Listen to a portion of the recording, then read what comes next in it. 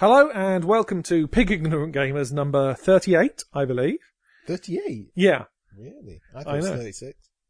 No, because we did 37 last time. Did we? I'm pretty sure. I have an empty folder called 38 within my thing, so I'm pretty sure that's what that is. Excellent. With me, Graham Goring.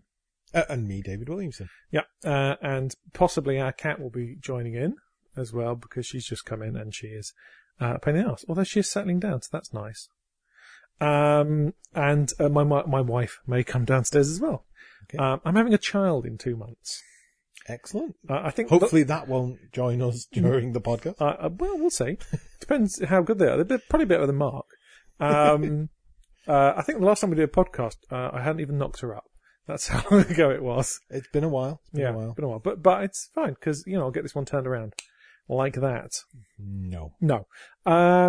Anyway. We are now recording this at the tail end of October. So these things that we're going to talk about in the news are things from the most, recent couple of weeks, I suppose. So let's find out. I mean, world might not exist by the time I've done this. I think if the world ends, I probably won't actually continue editing, I suppose. Fair enough. Yeah. All right. Well, the most recent thing, if we start with the news. Actually, how are you, Dave? Dave? I'm good. Yeah? Yeah. Tired, but good. Is that because of the baby? Yes. Was up quite late with the baby. How late with the baby? What, is she partying? Is that about it? 1 o'clock-ish. Okay. Well, just didn't want to go to sleep. Yeah, got a bit of a cough. Oh, okay. Awake. Oh, God, we have got this. And then she still wakes up at 5 in the morning, so. How many hours of dev do you reckon you actually get to do a day? On a day where she's going to the nursery, for instance. Oh, I get a full day when she's in the nursery. Oh, okay. There's nothing else to do. Okay, well that's good. That's encouraging. Because I'm worried that, I procrastinate enough. Before she went to nursery though, no dev time. Okay. Are you going to start doing Tech Tuesdays again? Hopefully, not this week, the week after probably. Okay, cool. Because I should get back there as well. I feel sorry because Kyle's there. Basically probably on his own. The weird thing is when we started going to TAC is a cafe, I should explain, that we go to. And because I was kind of snooty about them. I was like, oh, look at this, because they've got vegan cakes and things like that, but also like gluten free. I'm like, ha ha ha, but I've fucking gone gluten free now. Just because they thought, well, a while ago, they were like, oh, we think you might have nascent celiacs, which is basically where you've got the symptoms of celiacs, apart from the fact that your stomach lining hasn't kind of reacted to it yet, but you're having some kind of problems. So at the time I was like, well, we've got a load of wheaty stuff in at the moment, so I can't be asked trying that yet. But now, for the last week and a half, I have been gluten-free. Or basically, my rule is, if it's got like wheat or gluten in the ingredients, avoid. But if it's like made in a factory that also handles, then I'm like, well, that's okay. Because it's going to be trace amounts of it, and I can't imagine trace amounts of it are a massive issue. So that's been helpful, because otherwise, basically I can only eat Pom bars, or from the crisp aisle. Pom bars are the only one that are like, it's gluten free. So that's good. So I've been doing that. Made my own bread, freshly cooked, delicious. Next day, worst thing I've eaten in my life. Toasted it, yum yum yum. So that's been interesting, because my main issue with bread is kneading it. I can't be asked with kneading it. And the good thing about gluten-free bread is you don't. You basically make a batter, pour it into a thing, let it rise a bit, whack it in the oven, bing bang bong. Done. Fair enough. So that's been my life anyway. But it turns out my mate Andy, his missus is celiac, so I can always get tips off him. So that's what I've been doing. Oh, plus making a game, I guess, also, which hopefully my artist Sven will be starting on soon, and my sound guy Brandon. So that's exciting. Yeah, but things are hopefully going to be able to start actually showing it. Even though obviously I only started it once I had left my previous employer. Fuck you, Warners. They've just stopped Lego Dimensions, They've just killed it off. Really? Yeah. They announced it. Well, basically people found out, and then they had to kind of officially go, yeah, there's going to be no year 3. Oh dear. Yeah. So, because the whole Toys to Life thing just went up the shitter, didn't it? Everyone kind of stopped making stuff. So, but at least, they finished there's out. a core concept there that you could evolve it into something that wasn't. Yeah. No, yeah, absolutely. But I mean, it's done now. The problem is that every time they put out like a new version of it, everyone's saves break. Not everyone, but a lot of people had their saves break and stuff. And the patches were fucking ridiculously huge. Because it was like, oh, we've added a new character. You haven't bought that character, but we're going to make you download 5 gig anyway. So that was a bit kind of crap. But you know, they've supported it way better than I think most other publishers. Like, you know, Disney Infinity, fucking hell, they dropped that like a hot shitty stone. Yeah. That just disappeared. Whereas, you know, yeah, I think they've done pretty well by their buyers. But yeah, so that's gone. But that's not news. What is news? I suppose the most recent thing for me that I saw was about NeoGAF. Which I had to explain what NeoGAF was to you, didn't I? I knew what it was, basically, but I had no knowledge of this story, no. Okay, right, yeah, because there's been the whole Me Too thing in the wake of Weinstein being outed as quite the rotter, I think would be an understatement. Yeah, that everyone already knew. Everyone, yeah, well, exactly. Someone else pointed this out, that, you know, the MPAA or whatever, or the AM, whichever is the one that's involved in the Oscars, not the MPAA, the Motion Picture Association no, that is the MPAA. Well, anyway, I think the one that's involved in the Oscars basically kicked him out and were like, yeah, goodbye. And they're like, well, you've still got Victor Salva in there who are, you know, abused, and Woody Allen. So it's... And didn't they give an Oscar to Roman Polanski? Oh, sorry, yeah, absolutely. Oh, maybe, yeah, sorry, probably Roman Polanski rather than Victor Salva, who's another Roman.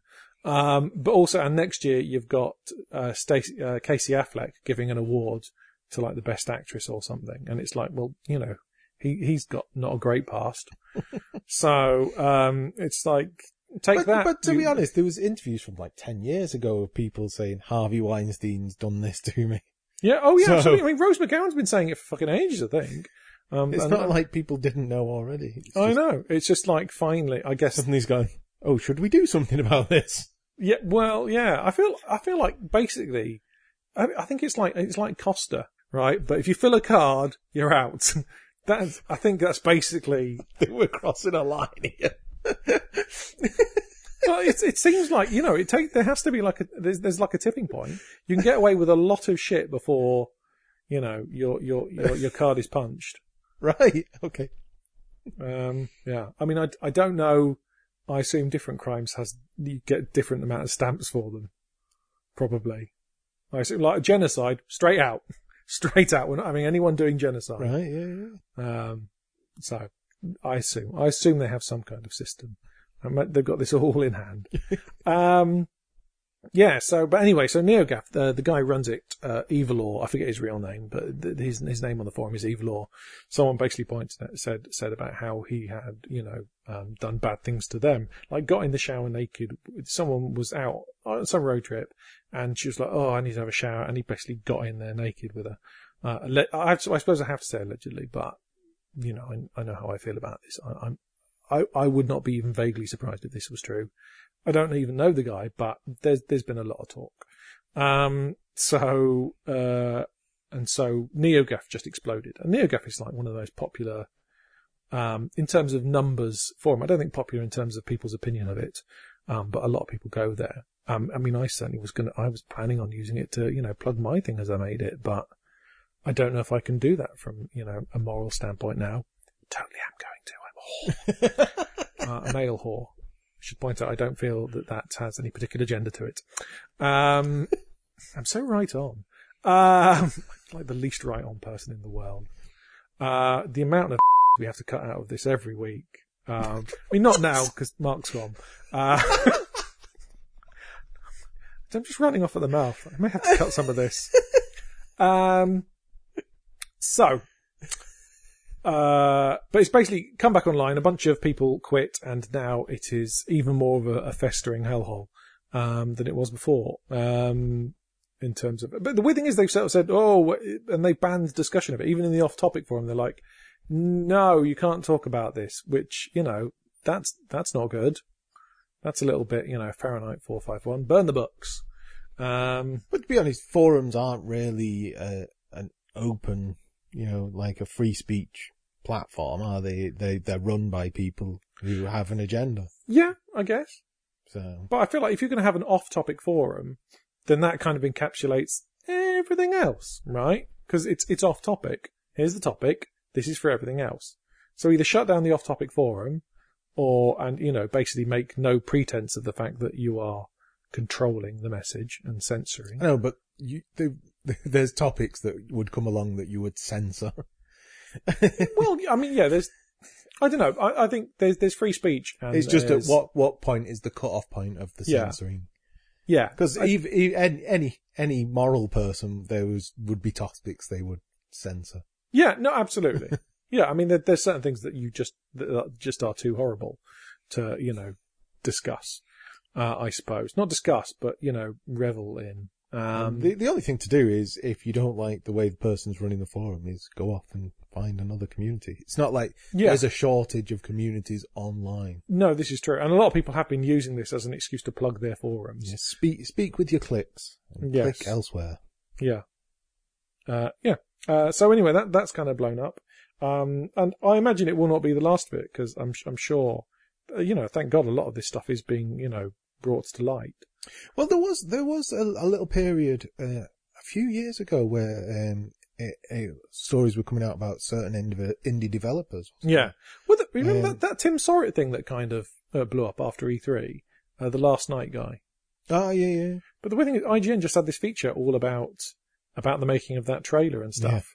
And it was like, and he voices it over, and I was like, I was just hoping it went on like 20 seconds longer, and then it was and then everyone discovered what a I was in the past. I remember after a GDC a few years ago, there was a few female journalists said that there was a few indie developers that had just right on sexually assaulted them. Oh, I mean, like who was it? It was the show us your tits thing. They're like, can I have a hug?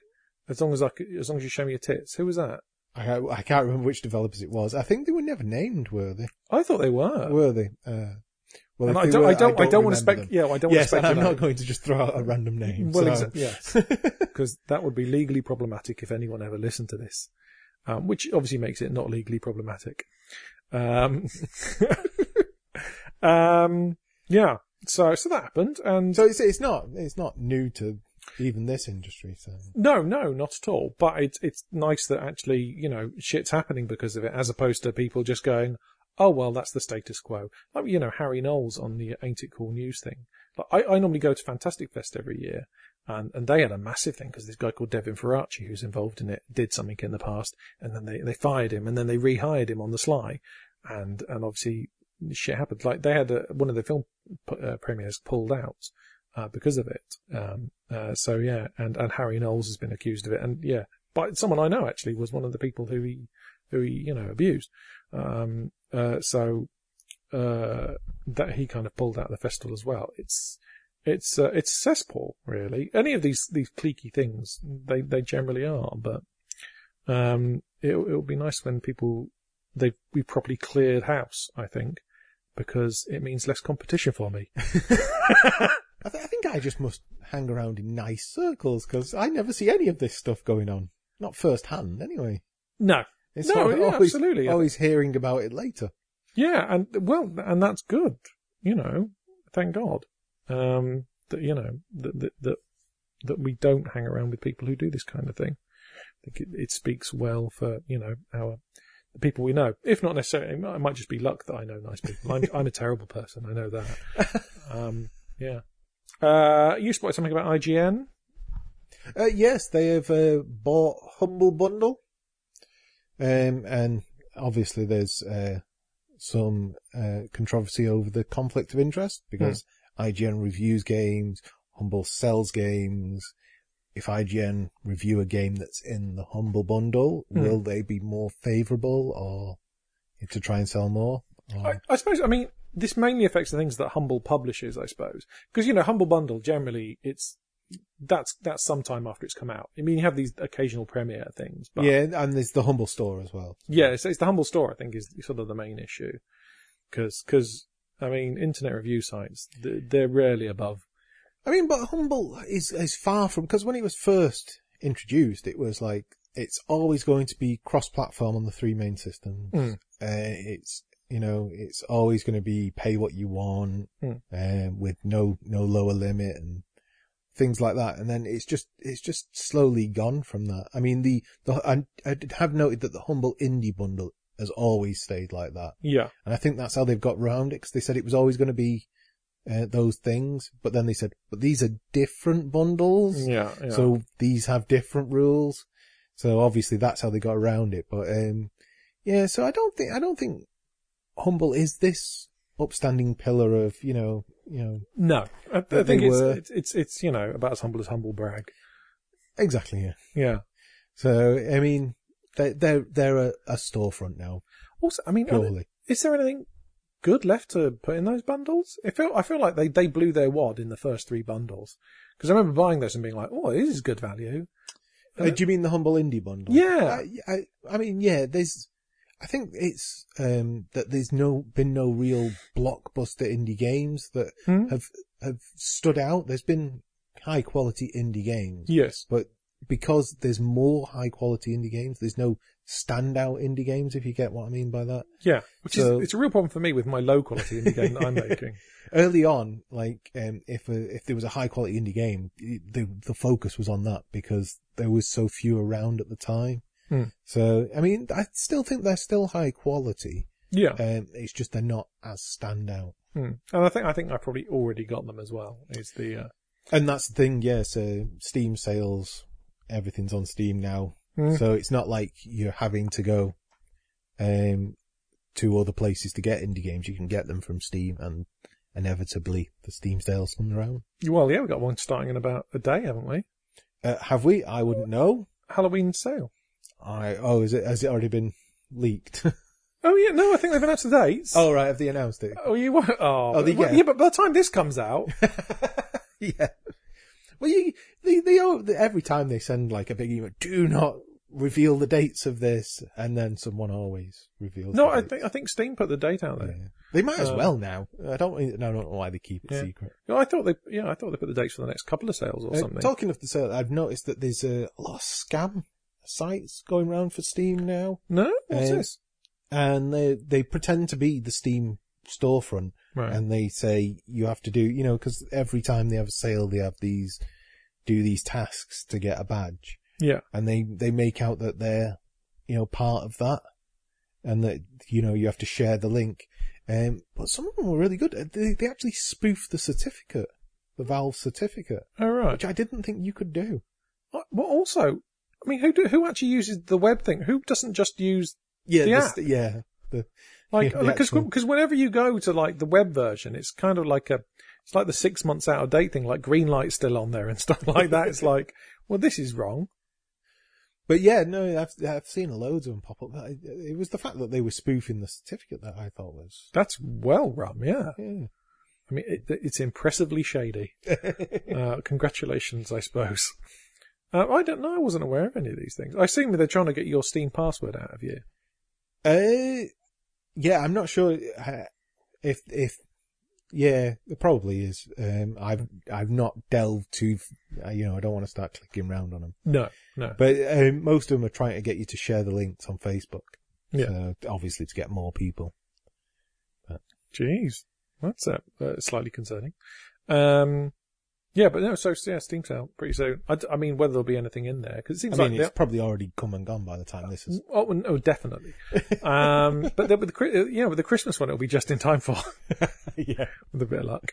But I feel like the deals aren't as good as they used to be as well. Possibly. Yeah, and I think a lot of people have cottoned on that you still get good sales even if you don't give the rock bottom, money off type thing. Oh, really? So basically people have realised that, they don't have to give away their game for nothing. Yeah, you still get pretty decent. Oh, okay. And people are tuning it in better because you get a lot of feedback. So you can tune it into what your best money to sales ratio is. Yeah. So. I think really cheap prices, you risk pissing off your existing, owners. Well, that has happened in the past. Yeah. It's like people who pre-order and then the game goes on sale on release and things like that. So. Yeah. Well, that's it, because like when I do my Kickstarter, it'll be the case that, you are getting it for less than the Steam price will be at launch, for sure. Because otherwise, that's, I mean, admittedly, you'll have, beta access and stuff like that, but. Yeah, added value. Yeah. I feel like they're subtracted value. I mean, I'll have to do them because that's what people like, but... Subtracted value, really? Yeah, well, because it's like, you get to see the game when it's shitty and it might put you off the finished product. But the thing is, with Steam Early Access, I suppose it depends on the game, but with Steam Early Access, a lot of people like playing the unfinished game. They feel like they got in there first. It's like... Hipsters. Yes, like in the band before it was famous, yeah. Chipsters, because it's video games. Copyright Graham, you cannot use that. Any Graham can use that, basically. I suppose, yeah, I don't see particularly the appeal of it. Apart from, I did actually play the Heartforth Alicia demo recently, because they put that out to everyone who backed it, as opposed to just the people who... I suppose it depends heavily on the game. Yeah. Like a story-driven game, you would spoil the game, wouldn't you? Yeah, absolutely. But, well, Heartforth Alicia is, but it was like a little demo, and holy shit, that game is polished. It was like, I saw that and I was like, crap, I've got to race my game. It's been being made forever though, hasn't it? Oh yeah, absolutely. You can see why it's polished. And also, I'll be honest, I like the sprite art. Background art, I'm not a massive fan of. But yeah, there's a lot of really lovely stuff in there that they're doing. It is, seriously, impressive. But, so I've got to compete with that fucker now. Bastard. Yeah. What was we talking about? IGN, somehow. Don't know. Hey, you know what the big news is, Dave? Apparently you managed to source a certain article. Yes, I got hold of a Super NES Mini. It's not news at all. It's just I was so chuffed to be able to get hold of one that I need to tell somebody. Yeah, and it may as well be the 3 people listening to this. Yes. Well done, Dave. I stood around in the cold, freezing cold, for about half an hour until the store opened. Wow. I had been stalking the website, and strangely, websites now tell you what stock they have in each store and things like that. Oh, yeah. A lot of them. And they had got one in overnight, and so I was there as early as anything, waiting outside. Oh, and all because you love your missus. Yes, and it's not even for me. It's a gift for the missus. I didn't realise just how slick Piecade had got, talking of retro sort of playing devices, just how slick like the front ends for like Piecade and not Piecade. Yeah, something like that. Or Pi Arcade. I don't know. One of those Raspberry Pi things. But have you seen, like, just how fucking... I've not seen them recently, no. They're really, really slick. Like, you have like a shot of the arcade machine playing the game on the screen, and you've got a lovely sort of wheel. I think it's called Hyperspin or something like that is one of the front ends. And it's really, really nice looking. I think the Raspberry Pi is a nice machine. I keep almost buying one. I'm doing the same thing in that it's like, I kind of want to wait for the 4, just because... Because, emulation of N64, it's not quite perfect, and Dreamcast, it's like, when you can do those ones pretty much flawlessly in terms of speed. Obviously, I know that with the Dreamcast, there's loads of games that are never going to work because the emulator's not there. But, yeah, once they get to the point that they can do it, the ones that they run properly, nice and fast, I'll be like, yeah, I'm in there. Because, yeah, the idea of just having, that little box... I'd love to have one of those IKEA tables, that just looks like a massive arcade controller, and then you plug it into the telly and it's all of your things. Because I think that'd also be nice for, for the kid. If I'm introducing kids to video, not kids, just in general, that's weird. Hello, little boy, would you like to come into my house and play Pac-Man? When I'm introducing my child, who is a boy and therefore allowed to play games.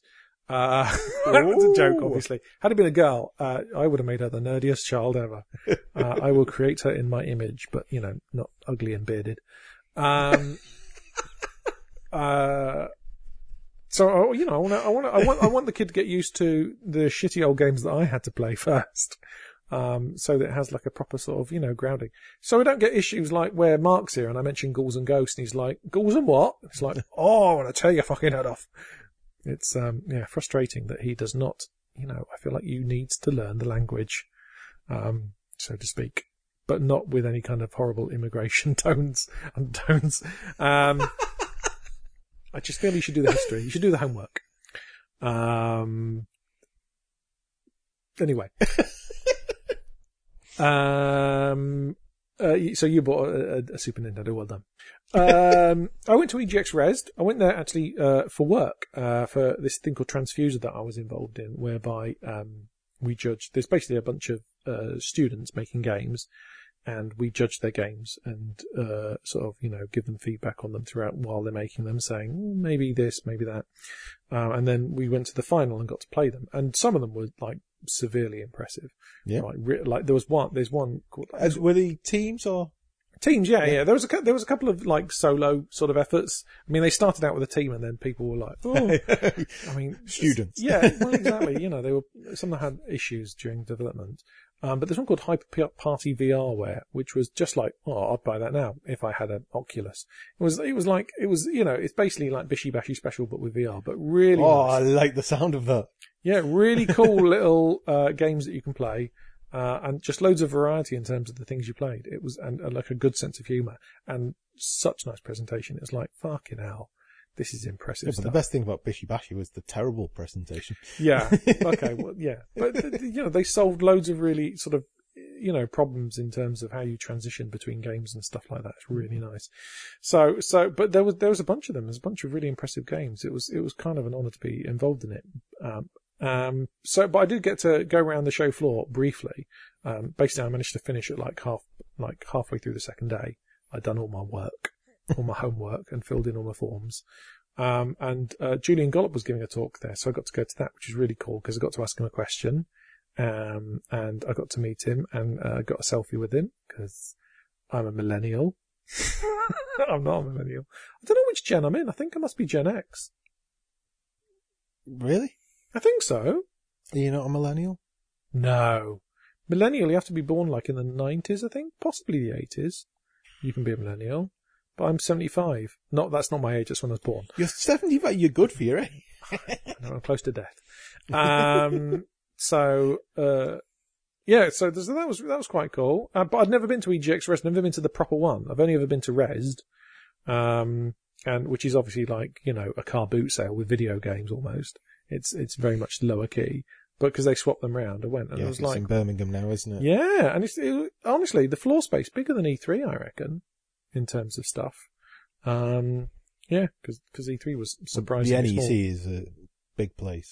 Well, yeah, absolutely, but the amount of halls that they had, the only difference is that like no games were announced at EGX because it's EGX.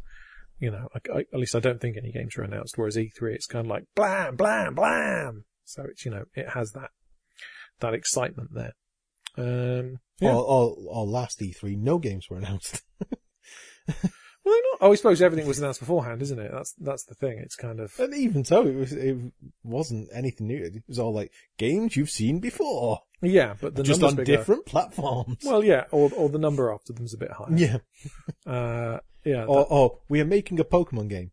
We're not going to tell you what it is. Oh yeah, fucking. We're just be assured we're making one. Metroid 4, for instance. I could have assumed you were making a Pokemon game. Yeah. We have not folded the company up. Yeah, that was annoying, to say the least. Right, well, we should probably talk about the games, what we have played. I have played way more than Dave, Yes. so you're going to be hearing my voice, although I encourage you to interject with questions. And I will. Will you? Maybe. Okay. So I'm going to start with one that I saw, because we have a competition related to it. Ooh. Super Hydora came out. I love Hydora, if you don't know, is a horizontally scrolling shoot 'em up, like R-Type, that came out years and years ago. And he didn't charge for it, and he's mad because it's just one of the best horizontally scrolling shoot 'em ups ever. But then he made Super Hydora, added a bunch new levels in it and weapons and stuff, which I haven't got to particularly yet because I am doggo at it, but I've got a game saved at the moment. And yeah, it's brilliant, and I encourage everyone to go and buy it because, Loco Molito makes really nice games. Yes. Yeah. Really impressive stuff. I agree with that. And he also very generously gave me a Steam code. So if anyone would like to, send us an email, I'll enter you into a tombola, so to speak. What I will do is I will put my computer into a big drum, and then I'll roll it around, and then I open it, and the first email I get out of it wins. That's how tombolas work. 100%. Yeah, that's it's like a little village fete. But yeah, so it's brilliant. I mean, there's not much more to say about it. It's an R-Type lover's sort of wet dream, really. Yeah, it stays faithful to the genre. Yeah, and it looks beautiful, and it looks like one of the games from the time, except with a few alpha effects, and it's just a really impressive achievement. So that's good. That's come out, and I'm interested now that he's kind of put out all the games that his old ones. They've kind of come out on systems now. Yeah. So it'll be a new original game next, I guess, which will be interesting. Or a sequel. I suppose, yeah. I suppose he might do, a Maldita Castilla 2 or whatever. Super, yeah. Would that yeah. Ultra, yeah, maybe. Took me ages to realise that Super Time Force Ultra, what the initials were. Right. Which is brilliant. I love the fact that they snuck that by. Yeah. Anyway, so that's great. Cave Blazers. I played this before the last podcast, but I forgot to mention it because it's basically sort of like a Spelunky but more combat focused, and the enemies sort of path around the level really nicely. They'll sort of run up walls and to get to you and stuff. But the balancing on that game is so fucking wrong. It's really bad. Yeah, is it in full release now? I think so. Is yeah. it? I think so. I don't get early access games. I don't buy them. I got it in a bundle or something, but I haven't actually tried it yet. So. It's like it's got so much that's lovely with it, so much, but you really are at the mercy of the gods of RNG. Like occasionally you'll get an amazing weapon combination, and whatever you've chosen is your trait. Sometimes I don't mind that. People always say it needs to be like a tight experience, but sometimes I just like a bit of chaos. No, and it does have that, but it just has ridiculous step difficulty sort of step ramps. Like the curve, it's not a curve. It's kind of got these massive blips on it. Whenever you get to a boss, some of the bosses just don't feel very fair in terms of their behaviour. Fair enough. They're like, really unpleasant spikes. And it's like, so effectively, I've basically got to level 3 or 4 loads of times. And then once the gods smiled on me in terms of finding this particular weapon and this particular trait, and it meant that I was ridiculously overpowered. And I got to like level 11 or something. But yeah, I feel like I am not in control of how well I do in that game. How much is the interaction between the different mechanics and systems of the game? Because I feel these kind of games, you need all that. Because Spelunky does it really well, where lots of things interact with all other things. Not massively, I don't think. I mean, really. Catacomb Kids is the master of it. Yeah, They do it really well. I don't think there's a massive amount of that. Yeah, I think like Exile was the first game that really did that really, cleverly. But it does have that nice feel of chaos going off, and I love the fact that you have like little human AI buddies, and if you fight alongside them for a while, they'll join you and they'll fight enemies for you, which is nice, which is really cool. That adds a lot of life to it. And I like the fact that you can sort of go in as a really sort of bow-focused person as opposed to melee. And it does allow you to do that. You can choose a trait, which means that I don't have a weapon at the start apart from my bow, but my bow's way better. And there's loads of little things to discover, but I feel like it's almost like, what's that other one? The, Rogue Legacy, where, until you've invested an awful lot of money in it, it's kind of, you die very quickly. And I think that Rogue Legacy gets it very, very wrong. It's ridiculous how much the fact that you cannot grind that game really annoys me. Yeah. Charon always takes, he takes 90% of my money now. It's like, well, you may as well take all of it, frankly. While you're kicking me in the balls, you may as well kick me in the widge as well. I feel, just, get it done with. That annoys me, that game. I keep on going back to it to play a little bit of it. Actually, weirdly, going off of Cave Blazers, and it's not even on my list, I actually started to play a bit more of Binding of Isaac Rebirth. Because I thought, well, I got it for free. Do you know what? I read up on it, basically, about how to identify where secret rooms are and stuff like that, and it made it so much more fun. Because I could actually complete the game, and I'd find, good things in it. And actually, it was weird just knowing, okay, then I can probably bomb here and I'll find something.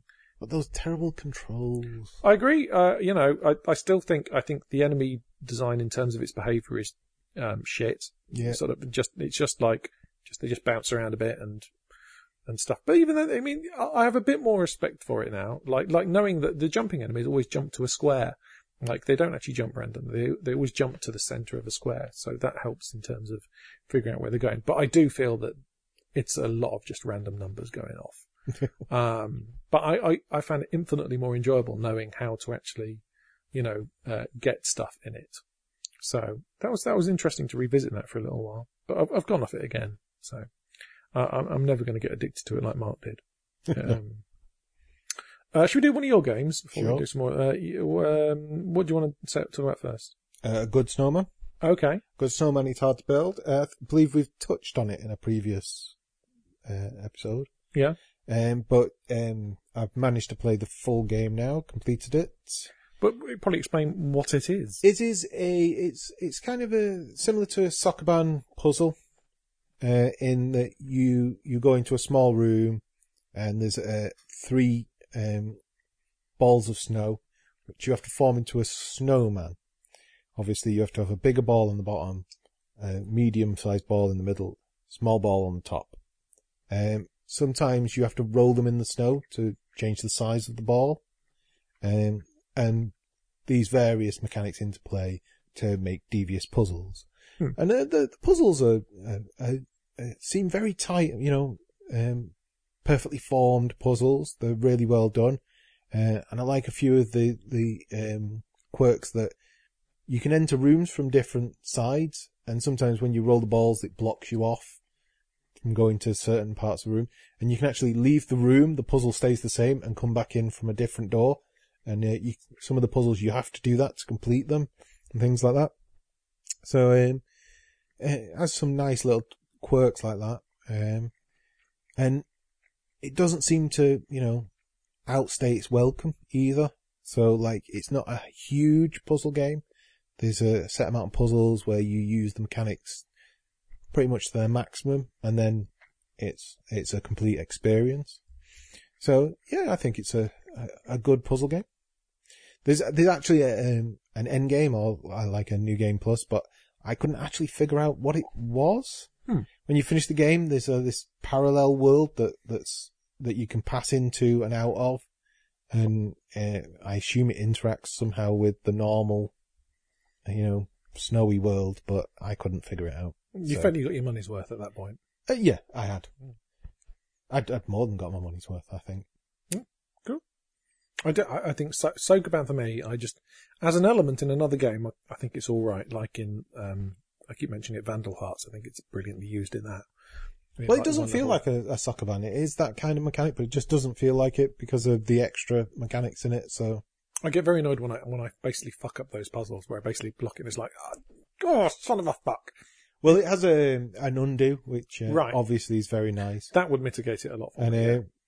And because you go from square to square, it's not one of these where you push it and it goes to its full distance and things like that. So, it's very forgiving. It's a calm experience. It's not one of these puzzles that's gonna really annoy you. Okay, just the undo itself is kind of enough, really. I will do a game now, and that means you can eat some of the sausages, because I just ate 2 sausages. I may have to, basically, edit out the sound of my mastication. Yeah. And I will definitely have to do it to Dave, as he's full on enjoying that. Yum, yum, yum. Yum, yum. Yeah. So I got Evil Within 2, and it made me think, because I wasn't going to get it, because the Evil Within 1 hadn't had great reviews. I'd bought it, but not really played it. I started it, got a little bit into it, died in what felt a really unfair way because of a bad bit of game design, which I will discuss in a bit. And then just thought, fuck this game. Fuck it, fuck. And but then I saw some more stuff of 2, and I read some stuff, and I thought, oh, actually, do you know what? This sounds good. This sounds like a big improvement, so I bought it. So in readiness, I decided to give The Evil Within 1 a proper go. And it's, I know I'm a bit late to the party on this, but it's kind of shockingly bad in many ways, in that the frame rate is fucking appalling. I mean, how they took an engine that's designed to run at 60 frames and managed to get, I think they squeezed like 18 frames out of it. I mean, literally, there were frame drops where it ran at like 2 frames a second, very, very occasionally, but I mean, appalling, frankly, from a technical level, because it doesn't even look that good. It looks a bit better than like Resident Evil 6, which was the last gen. So it's kind of surprising just how poor it looks. But the problem, the reason I gave up first time is that when it first teaches you stealth, it says basically if you crawl up behind a person, you can kill them easily. And the first instance of it where it happens is there's a person bashing on a door, and you go up to them. But then he turned around and he saw me, and even though I was creeping, and killed me. And I was like, well, fuck you. Because it turns out that's not where you're meant to stealth him. He does that for a bit, and then he goes on to this route where he goes back and forth. So it doesn't, it's like, for fuck's sake, what are you doing? First guy, you should be able to just creep up behind him, do that, and then show us a guy going back and forth. It was very, and because I just went, no, I'm done. Because it, like I say, it's a shonkiest frame rate. And also, I in the original, I didn't enjoy the fact that it was just throwing you around everywhere. It was kind of like you used this. The plot of the game is, and spoilers for the first one, but they've given it away in the trailer for the second one, that you're in this thing called STEM, which is kind of like all these linked mines, and therefore that's how weird shit happens, and you'll suddenly find yourself in a new location. And it made it it kind of gave them an excuse to do sort of the worst excesses of the Resident Evil series, where you go from a high-tech lab and then suddenly you're in a weird old castle and stuff like that. Just makes no sense. So there's no sort of sense of continuity, which I found a bit annoying. But it does feel like, it feels like Resident Evil. It is ridiculously so. The same thing with the bosses, where it'll trap you in a small area with a boss that you can incapacitate. And I find that really stressful. But luckily it gives you, the weapons to deal with it. But actually, in the end, having soldiered through it, I enjoyed it, actually. I quite enjoyed it. It's got a lot wrong with it, the original, but the sequel is such a massive improvement. It's untrue. Because they've made it sort of open world. It's kind of got large areas that you can explore kind of freely, and you can go into buildings in them. Because it's set in this town called Union, which is sort of broken apart, which is inside this other world. Yeah. That is, yeah. But you can get between these sort of fragments of it via this thing called the Marrow, which is a really great name for it as well. I mean, if you think of marrow in a bone as opposed to the comical vegetable, which I hadn't thought of before, but now I do. I can't see anything but a big marrow. That's going to undercut the terror. So effectively, you go into this sort of underworld, this sort of kind of network of passages, and you can get between these sort of broken up fragments. But the first area is kind of like quite a big area that you can explore. It's kind of cool. Subsequently, it's been smaller areas or linear bits, but I've really enjoyed it, because it's basically taken Resident Evil and then said, well, here's a big sort of, can you remember that first village in Resident Evil 4 that you could kind of explore? Nope. Okay, well, it was good. It was cool, because it was like quite a large area. And then this has given you something that's many, many times bigger than that, and, you can approach different things from different directions to get the drop of enemies, or you could just do whole story bits in the wrong order, actually. I kind of discovered this part, the Marrow, before I was meant to. And I like that it lets you do that. There's like a whole area that I cleared out of enemies later in the game. And I met these enemies and I beat them, not realising that they were mini-bosses. And that if I'd done it in the right order, I would have met one as a boss and then met them later on. But it was quite nice, because it meant that I had the parts for this weapon before I found the main part. So as soon as I got it, I could fix it, and I had a new weapon, which was cool, which I've forgotten to use. I haven't used it yet. Yeah, so it's really great. The gunplay feels great. It runs much nicer. It looks like way nicer. It's got some proper fucking creepy stuff, like with this weird ghost that there's like an optional sort of ghost story thing that you can discover. But if you don't go into this one house, then you'll never meet this enemy, which is kind of weird. But, yeah, it's got little side missions. I'm really, really loving it. And also, if you are quite a casual player, I can't do, the Resident Evil games, sometimes they are just in terms of difficulty. But this one, like, if you play it on casual, most enemies, one headshot and they explode, and the auto aim is ridiculously generous. It basically tracks like a frame behind where their head position is. So, as long as their head hasn't moved a bit, bang, it explodes in a fountain of multicoloured gore. And it's really satisfying feeling. Or like 2 headshots at most. Really weird, creepy looking enemies as well. That's impressive. Like, there's this one that's like white gunk I've met a couple of times. That's just really kind of really cool, because it doesn't look like anything. Because the first game, everything just looks like someone basically just got like a giant bin full of body parts and stuck them together. Just these weird agglomerations of viscera. Whereas in this one, there's something a bit kind of freaky about them, like these, and the noises they make are really nice and distinct as well. Like there's one that's like a croak, like someone inhaling and croaking. And it's like this horrible, tall, juddering thing with spindly limbs, and it's just really creepy, and it leaves kind of this fog behind it as it moves. Yeah. And there's one bit where it goes into first person as well, which is really cool, where basically, and you can't use your gun, so you have to stealth this section in first person, and there's this thick gas, so you can't see very far, and it's like a really nice change of pace. So it's brilliant, I think, and I don't think it's selling very well, which is a real pity because it is so much better than the original. I'm really impressed with it. I'm loving it a lot. So I played those two, and the first one, I enjoyed it, but this definitely keeps all the best bit of the first one, and then adds a whole ton of other stuff. Great. It makes a lot more sense as well. But yeah, so that's good. Why don't you do another one of the games that you have played? Well, the other game that you've played, actually. Looking at the list. What brand new game have you played now? Well, you say brand new. It's Chaos Reborn, which we've already spoke of Julian Gollop. It's the master. Yes, it's a sequel. We'll call it a sequel to Chaos: The Battle of Wizards. Yeah. A Battle of Wizards. One of those. Which I have to say is one of my all-time favourite games. Yeah, it's brilliant. So a sequel has a lot to live up to. And for anybody who doesn't know, it's an arena turn-based game where you play a wizard who summons monsters, or equipment, or structures to help defeat the other wizards in the arena. And the arenas are only like 20 tiles by 20 tiles. This is the original. I think it was 11 by 15.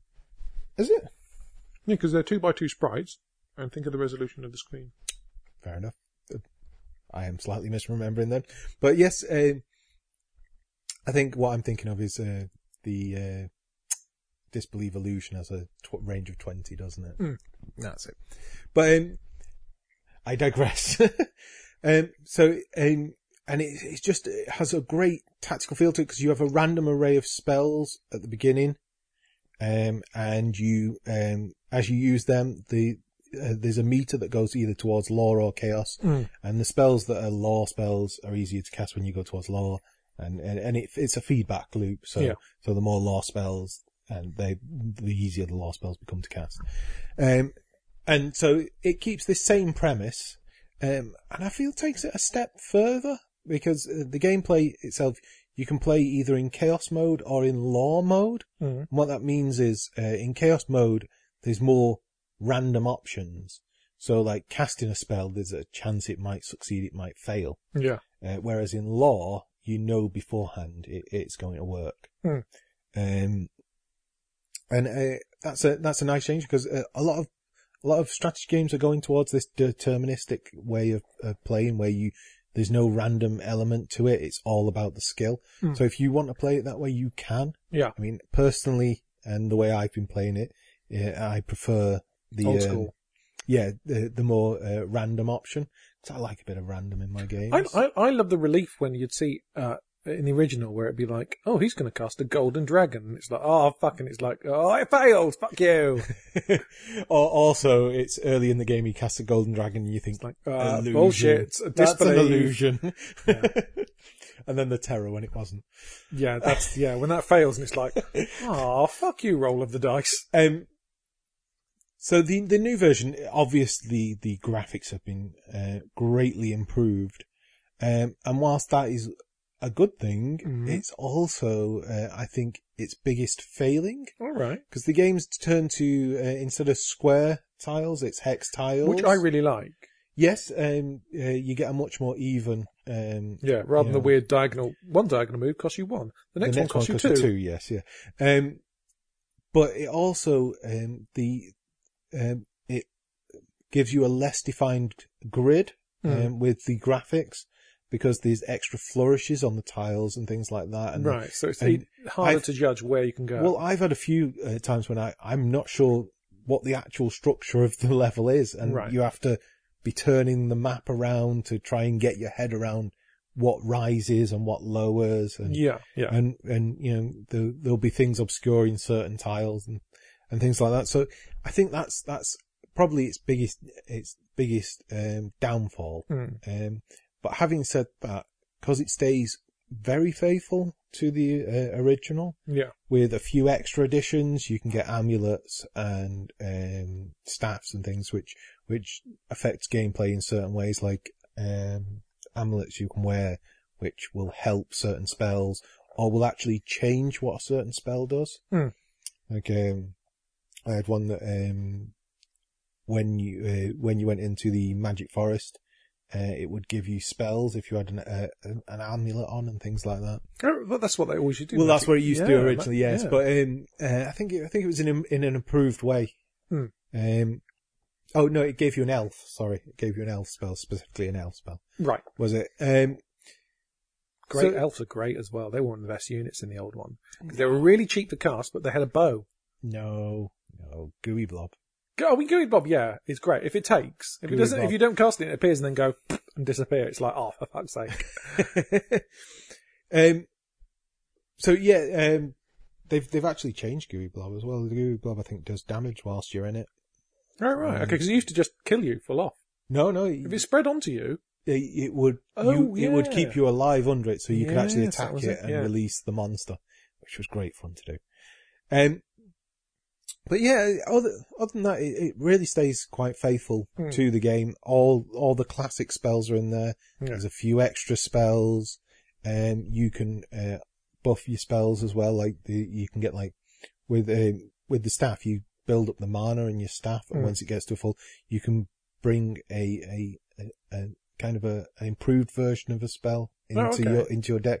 So like for one example, there's a Pride of Lions instead of just a single lion. It casts 3 lions, and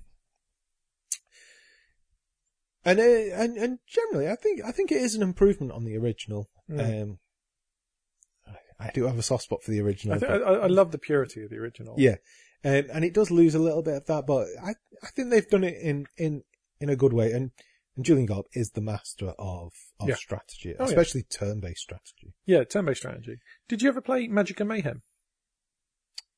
Possibly a long time ago. I want to actually replay that because that was the one where it was real time. Because he obviously did XCOM Apocalypse, which was you could be turn-based or real time, and it was a bit on the edge. But I think Magicka Mayhem, I think I really want to replay that because that was actually that was a really good game. I think it deserves like a replay because it was all stop motion, which was weird, all the graphics, but it was real time and it was effectively Lords of Chaos, but you'd go through a series of I didn't maps. like Lords of Chaos. Yeah, but this was more because it was real time. It was better. It was really. It was good. just too expansive, Lords of Chaos. It just was too big. Well, it was the wraparound map because the map wasn't that. I think the map was 32 by 32, possibly. And still, there was just like too much in it. It was just too much. It was a going big step up, certainly. Yeah. Yeah. It was it was like going from Rebel Star to Laser Squad a bit, but and then some more. Yeah. Oh, good. Well, I'm glad you've enjoyed it and having played it last. I should say it does have online as well, so if you have friends around the world, you can. We can do turn-based as well. You can do play by email effectively, in the sense that you can have your go and then it sends to them. Oh yes, Yeah. Of course you can. Yeah, like chess. Yeah, I mean, I liken the original Chaos 2 a bit too. Yeah, chess but better. Yeah, exactly. Better chess. Okay, what else have I played? We've got Dishonored Death of the Outside. Have some sausages, Dave. Dishonored Death of the Outsider, which I was looking forward to, which is like because obviously when the original Dishonored came out, they did DLC for it, which was the Brigmore Witches and the Knife of Dunwall, I think, plus this Dunwall City Trials thing you can ignore. And it was like a really nice little story-based thing. But rather than do it as DLC this time, they've done it as a standalone game. And it's £15. And effectively you get another sort of 5-6 hours of Dishonored for that, which is a good value. But you got like a new set of powers, which is cool. Some of the maps are reused from Dishonored 2, which is a bit disappointing, I'll be honest, because it was kind of like, oh, it's this map, but it's not even the full map version of it. It's kind of like a subsection of this map, which felt a bit cheap. But there's a lot of new content to see in it. And it's nice to revisit Dowd and Billy Lurk. That was cool. But also, apparently, once you complete it, you can replay it using any of the power sets from Dishonored 2 as well, which is quite a nice thing. Which I may well do, because I think I'm on the last mission. But I got stabbed in the face repeatedly by this monster, and I was like, I'm done with this for now. Let's try Evil Within. But yeah, it's good. It's good. And, for that price, 15 quid on Amazon, if you couldn't get enough of Dishonored 2, fucking hell, yeah.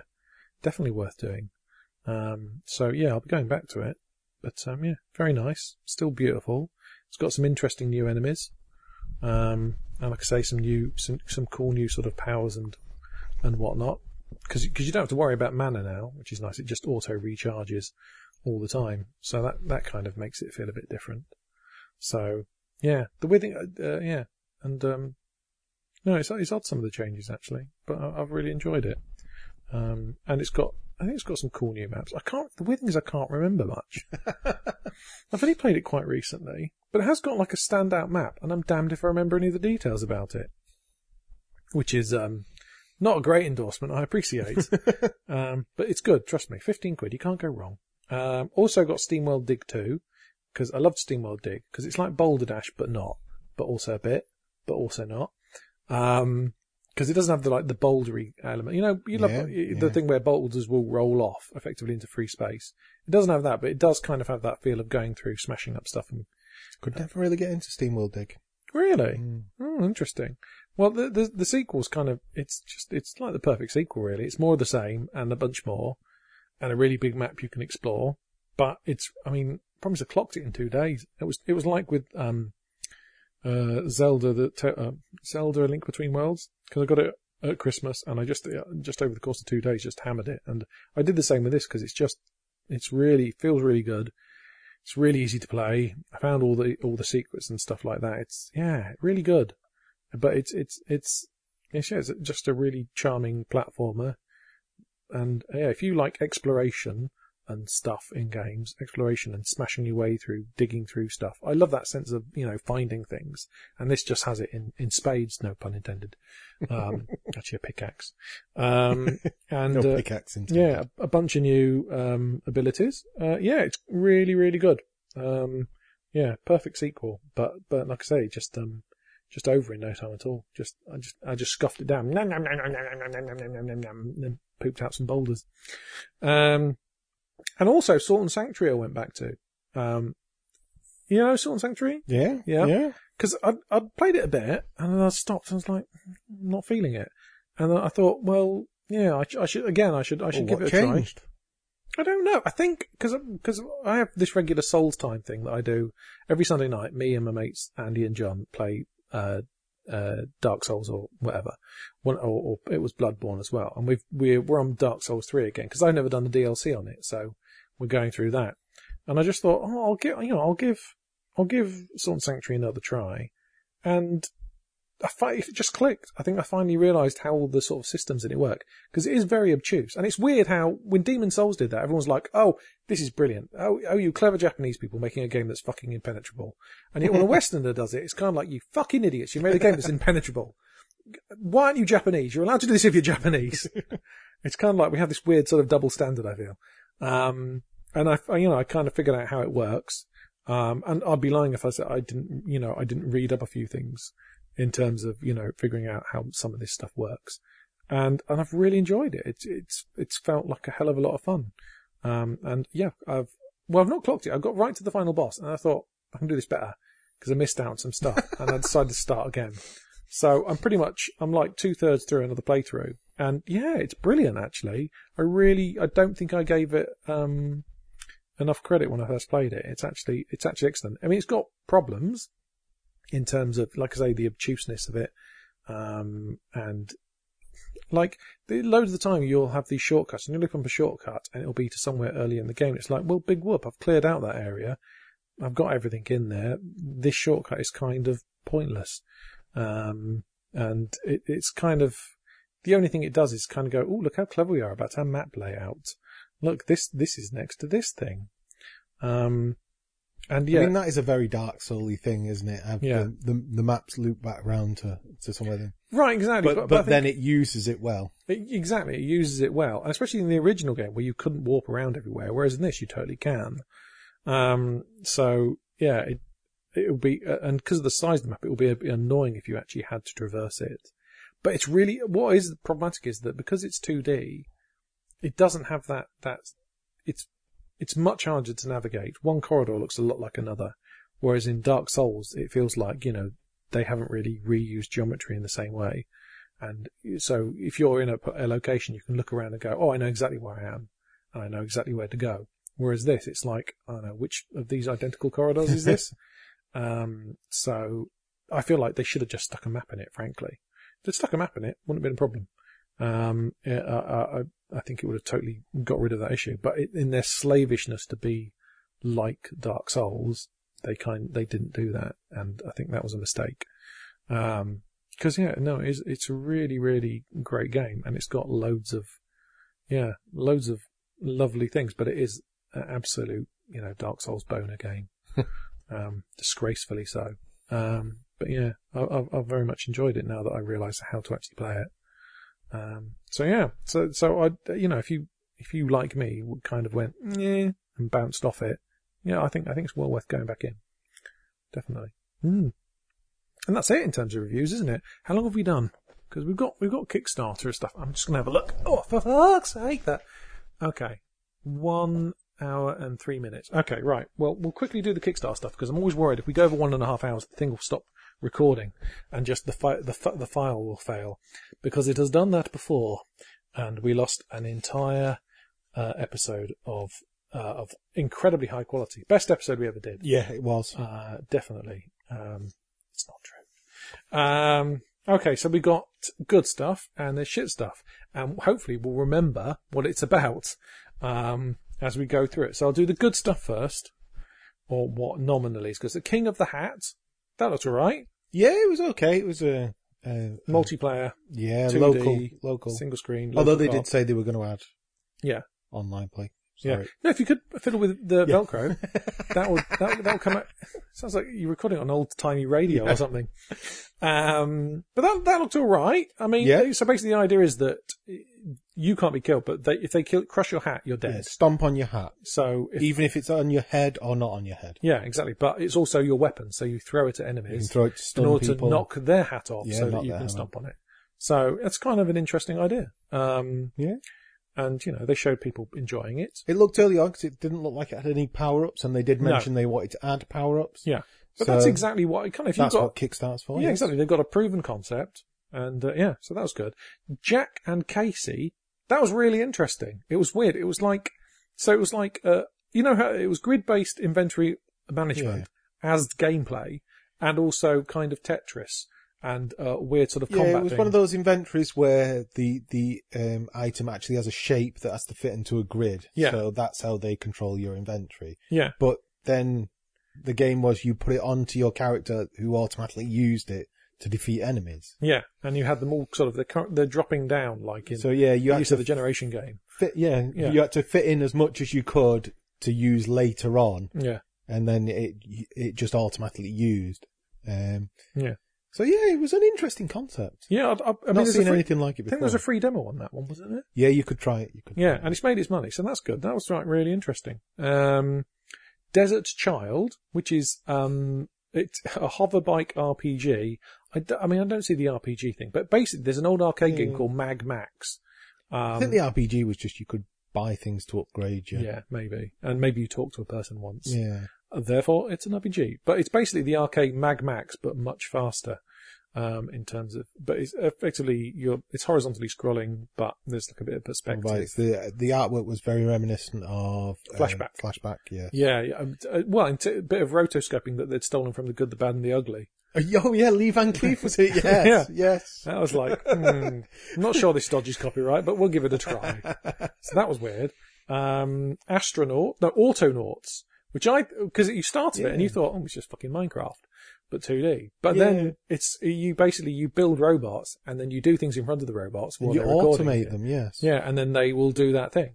And then you can even go into their brain's little script, which is like, what did you say it was? Scratch. Like Scratch. Yeah.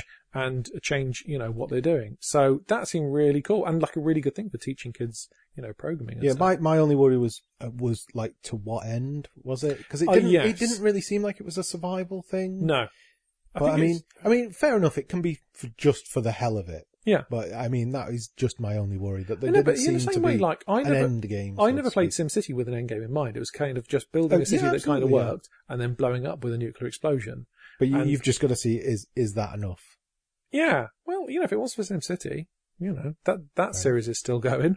Yeah. Summoner's Fate, what have I mentioned this? Oh, D20 Studios, which you pointed out is a copyright.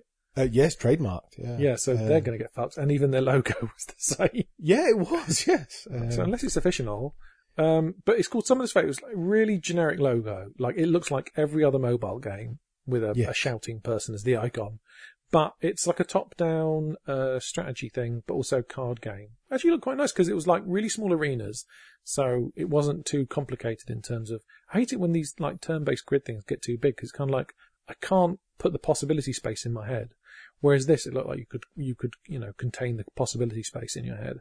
Yeah, and it looked, there was cards that you played. It looked quite strategic from the moves they were playing. Yeah, graphically, didn't like it at all though.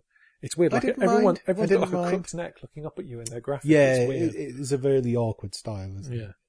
Yeah. Lonely Mountain Downhill, which you've seen a bunch of GIFs on, right? Yeah, it looks nice. It looks nice, but when we were watching the video, we weren't too sure about how the controls would work. Yeah. Because the camera angles. We assumed it was all just, But like, sometimes it was side mode. on, sometimes it was all on top. We thought it was just for the trailer, but then they showed gameplay of it, people actually playing it, and I'm not sure how the controls work. No, so. it looks a bit like Trials Fusion, but looks nice. not. Looks nice. I didn't do it for me. Oh. Mystery World Dizzy is a weird one. Basically, they made the Oliver twins made a game for the NES, and it never got released. And so I think they're doing NES cartridges, and you can buy it, and the money goes to charity. Or maybe it's cartridges. I don't know. But anyway, they made a little 10-minute documentary about them. And I'll be honest, they're quite weird. The Oliver something twins. about them. There is something about them. There is something about them. I mean, if they find bodies in their cellar, I'm not going to be like, could have put money on Betfred on that. I think I could have made some money. If their mother's still in a rocking chair, long after. Yeah, I mean that's harsh. But it's nice. But money's going to charity, and if you're a fan of those old games. But basically, it's Fantasy World Dizzy, but with a few extra different rooms and that. Snake-like, which we were like, what? It's a snake-like roguelike. Yeah, and even the little elevator pitch just didn't seem. Yeah. But then the more you watched the video about it, the more you're like, actually, this. I love the fact there's that something here. Effectively, the shape your snake would cast sort of spells effectively. So you made it into a certain shape and therefore something. That was like, oh, that's intriguing. And then, I mean, you even had to cut off your own tail at times and things like that. It was, I mean, it had a lot to it. Yeah, it looks interesting, actually. I mean, it looks shite in terms of graphics. Yeah, graphically it wasn't. Let's see, what else? Now, the bad things. There was Dungeon Saga Tyranny of the Dragon King, which is the most generic title I think I've ever heard. Yes. But that video, obnoxious. Wasn't it? It was £10,000, dollars, and you could meet the people, and Dave said he wanted to spend that so he could punch them. Well, yes. It was, really, really obnoxious video. So I was considering if the lotto came in, it was viable to. Yeah. But no, even that reward said, "I want to be your friend." And it's like, no, you don't want to be my friend. I'll be punching you. Aria of the Wanderers. It's basically indie games squared up its own arse. Yeah. So fucking everything you look at it, you go, oh, they've taken that from that and that and that. What was it? The Super Brothers, the sword and sorcery. Sword and sorcery, I thought. Sword and. Oh wait, no, that's how you spell sword. Yeah, sword and sorcery. Yeah, but however they mangled that. Yeah, and a bit of Fez. But like, it just had a bone for all the popular indie. It was like designed by committee. with like, Yes. let's get the chipsters. That's using that again. Get the chipsters on board. What's been popular in the past? Let's make something that looks identical to that. Yeah.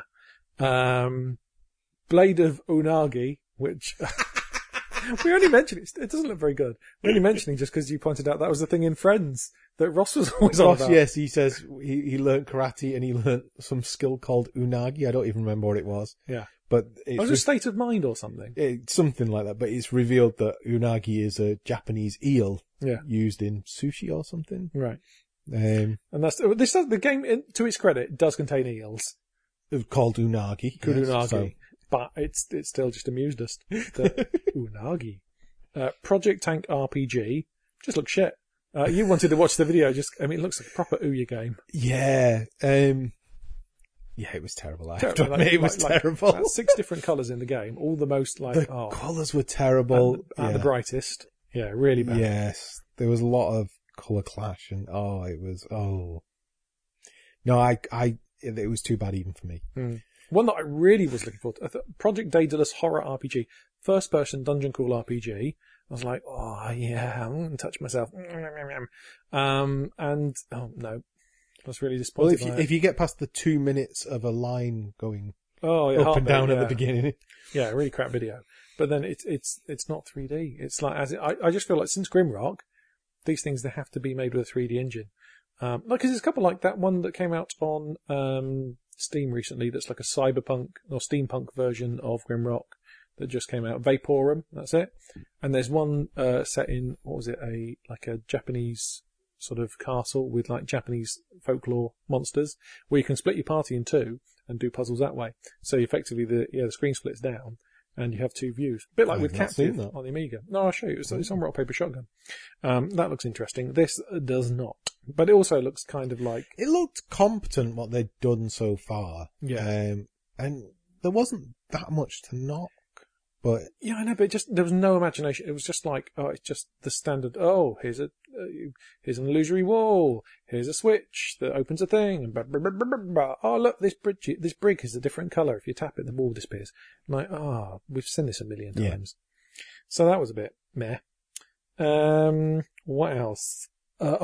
Learn how to create games. Oh. So this guy basically is saying he'll teach you how to make games in a month, showing footage of loads of indie games, a screenshot of fucking Oblivion as the thing, which is a bit cheeky. Yeah. You make Oblivion in a month. And to be fair, if you take, that's about how much bug testing they did on Oblivion. So yeah, it just seems, and he's done one before. The weird thing is though, he used a different account, so it seems a bit dishonest. He's done and got the money for this. I'll teach you how to make a game in a month. So I don't know. I don't believe he can. Teach me how to make a game in a month. Yeah, the main issue was he didn't reveal any of his credentials whatsoever. No footage of stuff he's made. And also, the hilarious thing is in the video, he goes, and as a result of doing all your coursework, you'll get an Axel score. Axel score, I never heard of that. An official Axel score. An official Axel score. His name is Axel, apparently, but he thinks that you can use this score with potential employers and say, I've got an Axel score of 10, and they will give you a job. Fucking deluded. But speaking of fucking deluded, leave the best till last. Celtic Knights Entertainment. I don't even know if this is deluded. This is just insane. We don't know what it is really, but apparently this person thinks that he's going to bring back loads of cartoons. There was a massive list of cartoons. Some weren't even cartoons. Yeah. Some were live action. Yeah. But basically really shitty logos, really badly made logos. And it was just a crawl of bad logos, as if saying, bad fonts. Yeah, bad fonts on blurry JPEG backgrounds with quite often with a bit of white border at the bottom that would poke in. Yes. It's just a really badly made video where he's like, we are going to bring back these things.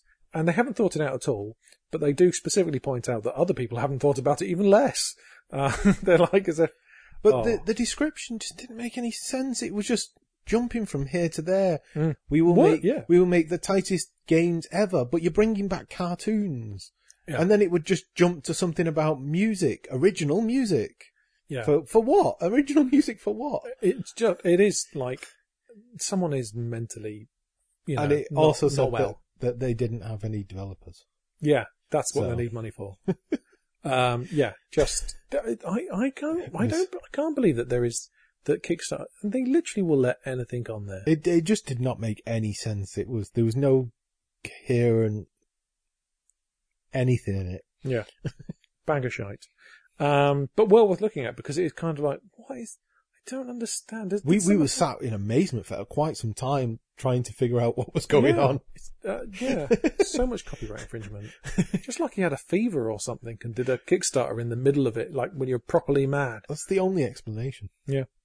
And that's that, really. Sorry it's been so long. Remember, if you want to win a single copy of Super Hydora, just drop us an email. No one ever does that.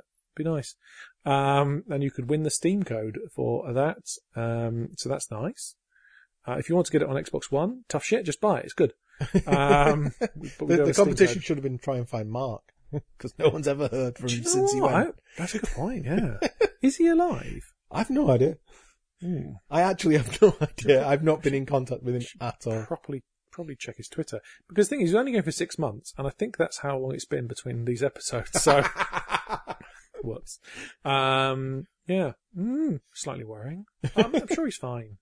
He'll be fine. Fine. We'll phone the embassy up tonight. Thank you for listening. Anything else you want to talk about? Nope. Okay, right. Let's call this a day. Goodbye. Bye.